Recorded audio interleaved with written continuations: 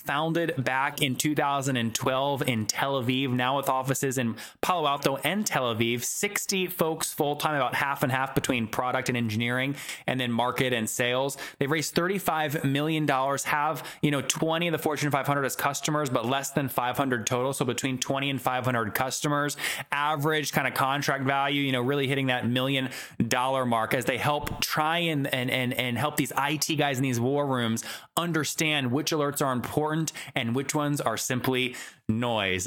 This is episode 708. Coming up tomorrow morning, you'll learn from Blake Smith, who breaks down how he's got 17,000 people using his app to efficiently manage their wardrobe. But first, here's today's episode. This is The Top, where I interview entrepreneurs who are number one or number two in their industry in terms of revenue or customer base. You'll learn how much revenue they're making, what their marketing funnel looks like, and how many customers they have. I'm now at $20,000 per top. 5 and 6 million. He is hell-bent on global domination. We just broke our 100,000 units sold mark. And I'm your host, Nathan Latka.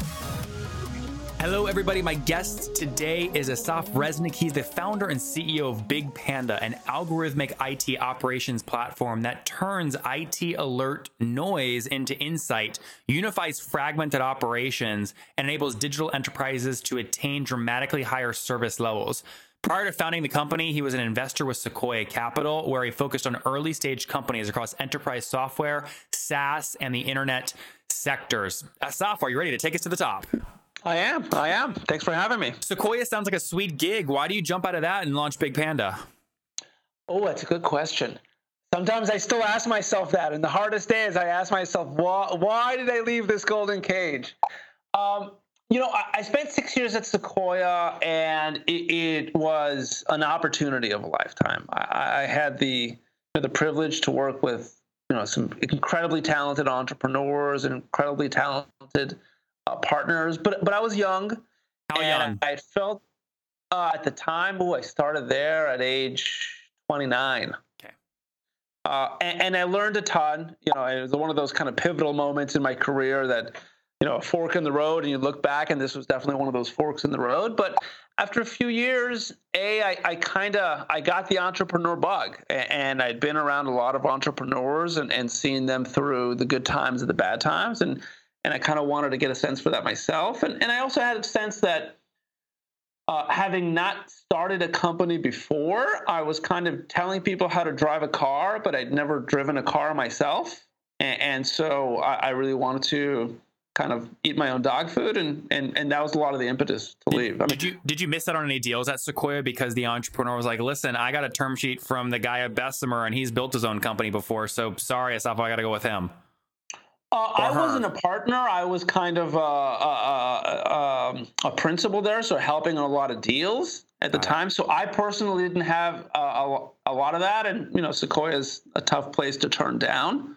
But so it really wasn't from a perspective of winning deals. It was more from perspective of personal career growth. And how does so just people that aren't familiar with how VC works, you have kind of analysts and then principals and then managing directors. Is that kind of how it was at Sequoia? Every firm is different. Sequoia is pretty flat, but different firms have the kind of very regimented. You're an analyst, and then you're an associate. Every firm is a little different. And so, how was Sequoia? Pretty flat.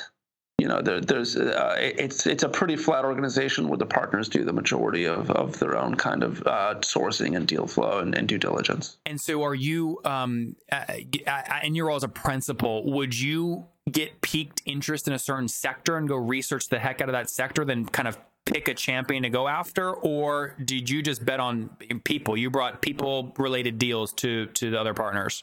Sure. I don't want to talk too much about kind of Sequoia's you specifically. Because a lot of this is proprietary.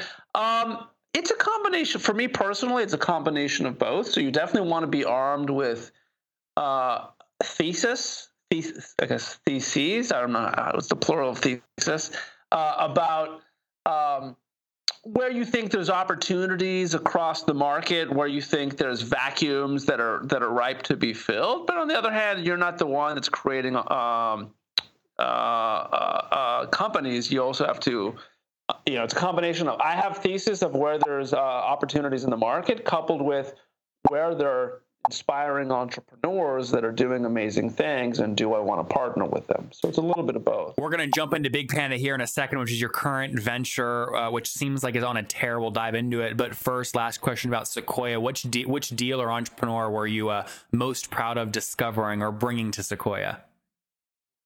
That's kind of like asking which of your kids do you love the best. Yeah, I'll pass on that. No, a lot of good ones that I'm very proud to have been part of, and some still very, very good friends and colleagues. So if any of them are listening, he's giving all of you a congrats. But just name one that was really interesting for you, right? That just you didn't expect it did well. Well, I wouldn't say I didn't expect that it did well. I'd say probably one that just comes to mind, but I don't know if it's necessarily one of my favorites. We invested out of Israel in a company called Snap2, which did a very interesting company that did back in the day when not everyone and their mother had a smartphone, particularly in developing nations, was able to do a lot of porting of mobile applications to what was called feature phones at the time. So imagine folks in developing countries that don't necessarily have 4G connections and fancy touchscreen phones, and they want to be able to use apps like Facebook and Snap2 and Twitter and LinkedIn as well. And it's just a really, really good job of bringing kind of modern mobile connectivity and apps to the developing world. We're bought by Facebook and now are really part of the charge of leading what Facebook is doing around bringing that kind of mobile connectivity to the developing world. So Snap2, there you have it, guys. Let's jump into Big Panda. Walk us through what the company does. So essentially what we do at a very high level is automate the ability of human beings in IT operations to keep up with a data center that's radically evolved. So think of the folks in IT operations. So the world spends over $1 trillion a year in IT operations. And in very, very broad buckets, you can think of that in three very, very big buckets.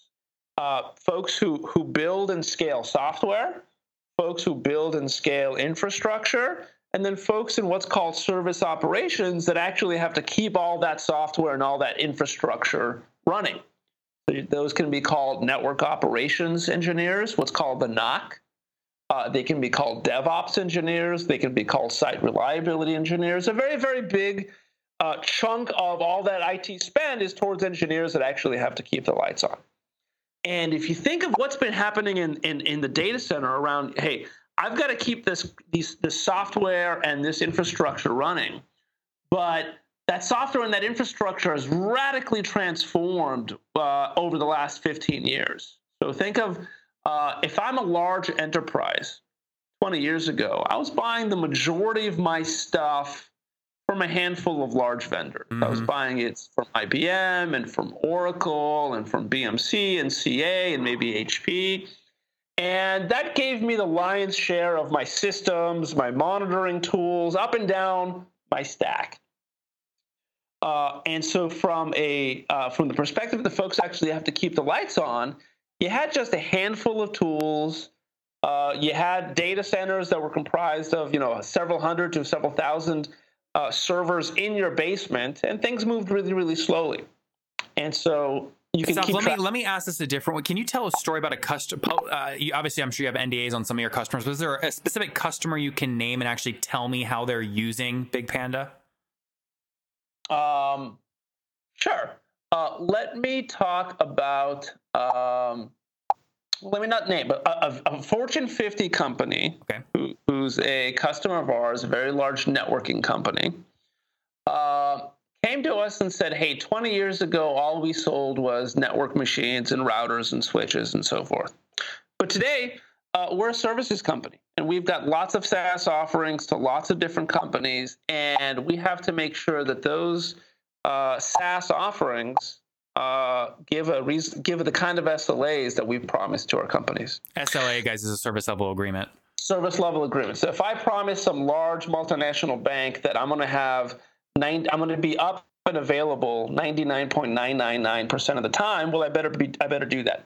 And to actually keep that stuff running, I have to keep track of, this same company has to keep track of hundreds of applications that are running on tens of thousands of servers and VMs, virtual machines, in 24 different global clouds.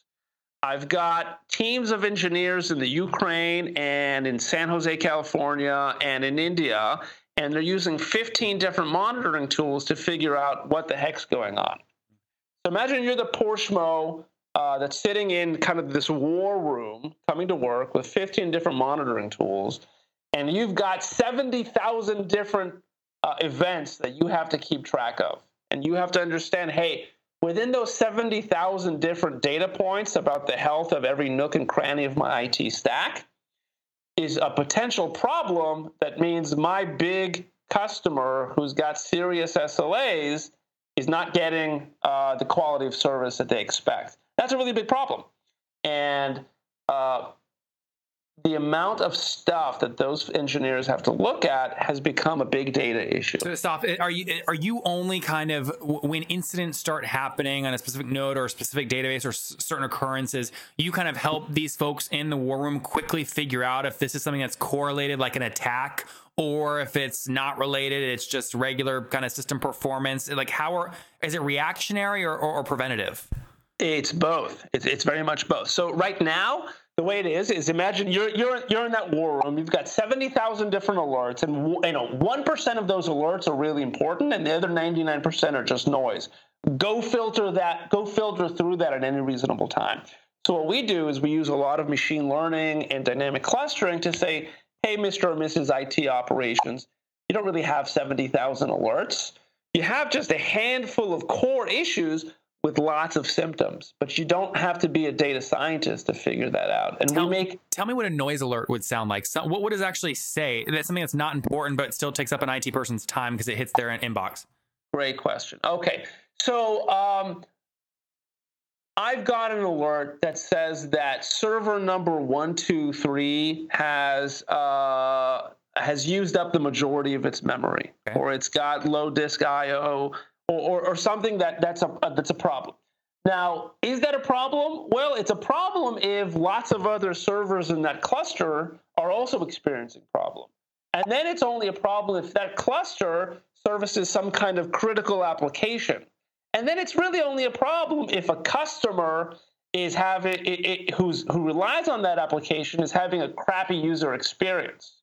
And to piece together all those problems, I've got to look at 15 different monitoring tools and spend an hour or a day connecting the dots just to figure out, is this problem with my server something that I should be concerned about, or can I move on to something more pressing? So I'm oversimplifying here drastically, but you're basically a much sexier version of like kind of if-then statements coming through alerts. In other words, if there are 10 servers in this whatever stack and 9 of them are almost full and the 10th is giving me an alert that it's almost full, I know if that last one gets filled up, it becomes a big issue because it's a critical part of our application, and then that part goes down. It's kind of if this, and then that's how you decide what alerts to surface. Is that accurate? It's somewhat accurate. The only thing I would add to that is the if-then statements themselves are dynamic. Got it. So you can't come in there and say, hey, if I had unlimited human resources, they could come in and write 30,000 if-then statements, and would that be the same thing? No, because those set of if-then statements look very different on a Tuesday than they would on a Wednesday. Yep. Because these IT environments are changing so quickly. Yep. We're almost running out of, you're educating me here, and I'm very curious to know. And I just realized we're running out of time. Let me ask some kind of rapid fire business related questions here. Sure. So what year did you launch in? We launched in 2012. Okay. And what's your model? Like, how do you make money? Is it pay as you go? Is it SaaS? What? So we're SaaS offering.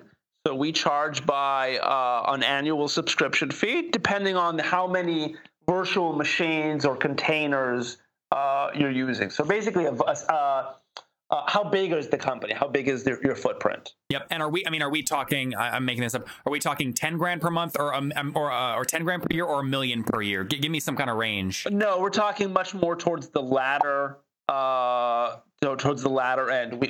We cater to very large enterprises we oftentimes can help save them millions of dollars, both in terms of headcount efficiencies via automation and in terms of improved performance of their offerings. Got it. So high six figures. I imagine you have some contracts that probably break $1 million easily if you're saving someone 10, 20 million bucks, right? All right. Okay. And these folks, what's your team size currently? Right now, I think we're about 60 people. And how much have you raised? We have raised to date, about almost $35 million. Explain to me the strategy behind doing kind of initial large close on a Series B, and then almost a year later adding $5 million on top of that. Strategically, why do you do that? Assuming my research is correct and that's what you did. Sure. It's very tactical. We had originally done a Series B. Oh gosh, when was it? I guess it was back in mid 2015, I want to say. And at the time, we were fortunate enough to have multiple term sheets, and we ended up taking a Series B with a great partner. Our partners today include Sequoia and Mayfield and Battery, and we were fortunate enough to have multiple term sheets. So at the time, one of the investors came and said, "Hey, can we add a little bit more money?" And at the time, we didn't really need more money. I didn't really want the dilution. The sun was shining in the VC environment. And then towards the end of 2015, people started downgrading the value of Snapchat and all these other unicorns, and people were thinking that winter was, rain clouds were forming, and people were thinking that winter is coming again in the VC environment.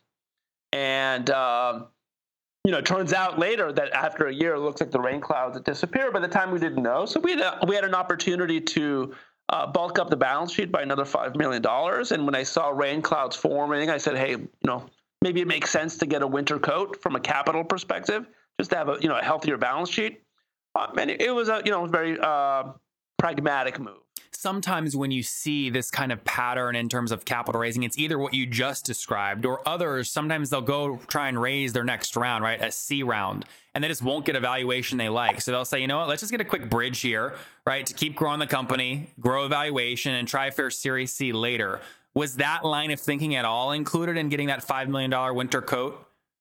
No, because this was very much, it was just a few months after we'd already done the Series B. So we had plenty of pipeline. Oh, my research is wrong there. I thought it was over a year later. No. Got it. Okay, good. So it was like you had the round open. And was it on the same terms? You just had basically an open round, and then you just maximum close, let others pile on? Very quick. Yes. Awesome. Very good. Okay. Let me see here. You guys are all, location-wise, are you all based in San Francisco? No. So half the company is based in Palo Alto, and then half the company is based in Tel Aviv. So we started the company in Tel Aviv, and all of engineering is still out there. So I was living in Israel at the time. There's just a very, very strong pool of engineers out in Israel, and it's not the kind of feeding frenzy of a hiring market that you have here in the United States, especially in the Silicon Valley. So we started there, built just a very strong team of engineers, and when it came time that I felt that, hey, it's time to start engaging the market, I moved out to Silicon Valley to start the headquarters. And so at this point, we have sales and marketing and product out in the Valley, and engineering and UX out in Israel. And then give us a sense, obviously the company, you're progressing nicely, launched many years ago, over 35 million bucks raised, team of about 60. Is that breakdown on 60? What percentage of those folks are engineering versus kind of inside sales and marketing? It's probably about half-half. I'd say probably half of the people are engineering and product, and the other half are more go-to-market oriented. So you do have a playbook you're actively executing around selling to these IT departments, really inside salespeople on a comp structure. Right? Is that accurate or no? You have to have a playbook in order to scale. Absolutely. Some people that sell. Yes. I will tell you, I've talked to a few people that have pretty significant kind of SaaS business that sell into IT, and they really actually don't have a playbook because it's all utility driven. When they add X amount of nodes, they know the product's going to drive extra usage, and the upsell is actually very natural. Some people have inside sales people calling in to drive expansion ARPU. So I was curious what your model was. No, we're very disciplined about it, especially since it's our sales model is not, hey, let's sell you $5,000 and then let's grow every month. We come in and say, hey, let's do a $100 to $1 million land, $100,000 to $100 million land, and then a multi-year contract. And those are much more deliberate deals. Yep. And then before we wrap up here, give me a sense of kind of company size. We obviously have a number of employees, but how many businesses would you say are paying you today? And give a range if you're not comfortable with a specific number. Yeah, I mean, I'd rather not talk about sales and kind of customer, the number of customers. But, we cater to the largest Fortune 500 companies in the world. So we have, probably at least 20 companies today in the Fortune 500, and then a large number of kind of medium-sized enterprises as well. Yeah, I mean, this is not a low ARPU business. You don't need thousands of customers to really build something special here. So, I mean, I'll put a huge range on. It's fair to say you have less than 500 customers? Yes. Okay, yes. Perfect. Great. If we had 500 customers... If you had 500 customers paying you kind of $1 million ACVs, right? Very nice. Exactly. You're taking me out to a steak dinner. That's what's happening, right?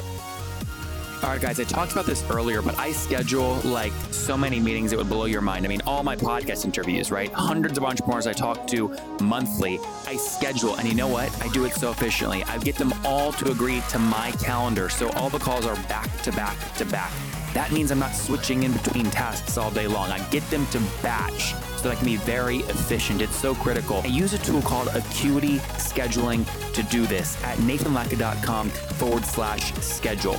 It eliminates the back and forth between me and people I'm trying to meet with. It makes it very simple. And most importantly, they help me keep my no-show rate very low because they send out reminders. Helps you look very professional. So go to nathanlatka.com/schedule to sign up. And you get a great deal. You guys know this. I hit people hard. I make great deals. And Gavin, the CEO, has given us a great deal. If you sign up like normal people, okay, on their website, you only get a 14-day free trial. If you use my link, nathanlatka.com/schedule, you get 45 days free. Okay, it's the best. It's free. Go to nathanlatka.com/schedule right now to sign up, and I'll see you there. All right, Asaf, let's wrap up here with the famous 5. Number 1, what is your favorite business book? Oh, wow. Okay, I wasn't prepared. The Goal, it's about the theory of constraints. Just a really, really wonderful book about nothing to do with high tech, but really around how to create kind of efficient processes by always focusing on the primary bottleneck or constraint at any one time. Number 2, is there a CEO you're following or studying currently?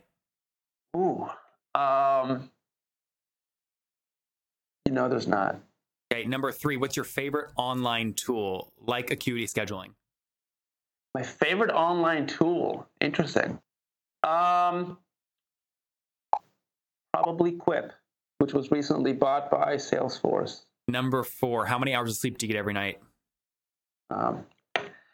It's like that famous saying for entrepreneurs, I sleep like a baby at night. I wake up every 2 hours and cry. On average, what do you get?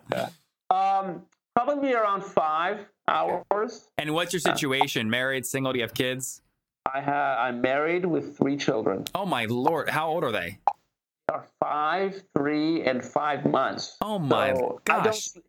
Entrepreneur, no entrepreneur. I don't sleep at night. Well, listen, hopefully in like 5-10 years, they move from a liability into an asset because you can employ them for very cheap and they help build your business, right? That's how it works. My 5-month-old is already coding. She's amazing. Can't get good coders here. So that's amazing. All right. And how old are you? Oh, me. I'm 41. Okay. Last question. Take us back 21 years. What do you wish your 20-year-old self knew? Wow. These are deep philosophical questions. What do I wish? I really have no regrets. I took, out of college, I worked, but I took a year off of life, traveled in Central America and in India for a year. Not something you regret, though. Just wisdom you've gained. Is there a nugget you would give back to your 20-year-old self to speed up that learning curve?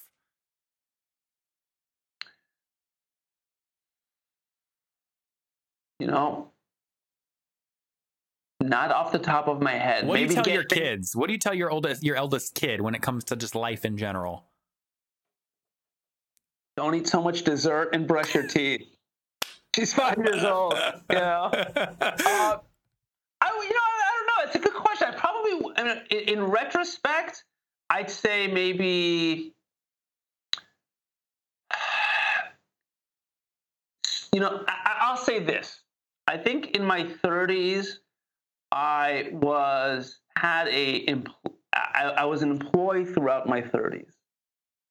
And only later into life, as I joined Sequoia and started my own company, did I really start thinking as an entrepreneur. And one of the things that being an entrepreneur forces you to do is take off the blinders. Because at the end of the day, everything comes down to your judgment call, and you have to be able to make judgments very quickly with imperfect information. And that's a muscle memory that you have to be able to learn. And as an employee, you're not forced to make those very quick judgment calls around a broad number of things and a broad range of different kinds of people. I want to say probably start a company soon. There you guys have it from the founder of Big Panda. Asaf, he would have started thinking earlier as an entrepreneur, started a company earlier. Again, the company doing well, founded back in 2012 in Tel Aviv, now with offices in Palo Alto and Tel Aviv, 60 folks full-time, about half and half between product and engineering, and then market and sales. They've raised $35 million, have 20 of the Fortune 500 as customers, but less than 500 total. So between 20 and 500 customers, average kind of contract value, really hitting that $1 million mark as they help try and help these IT guys in these war rooms understand which alerts are important and which ones are simply noise. Asaf, thank you for taking us to the top. All right. Thank you, Nathan. If you enjoyed Asaf today, go back and listen to yesterday's episode with Manny. The government has given him power to let non-accredited investors invest. It's the first time this has happened.